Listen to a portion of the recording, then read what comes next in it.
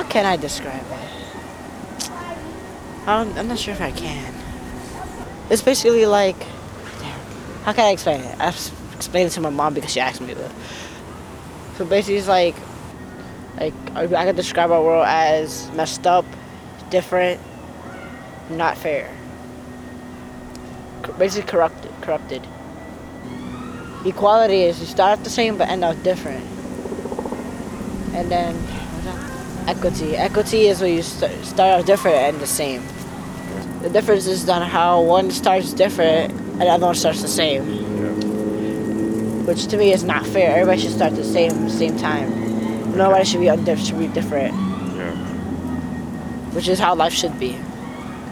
So liberation is like you start off the same and then you end up the same. So it means everybody's did the same thing. And I'm planning to start off my life good and keep going until I die. Live the fullest.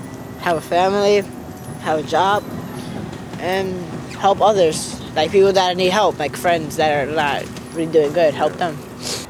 Starting by little people try to start like getting a speaker and then explaining how everybody should be fair, equality, nobody should be treating nobody different.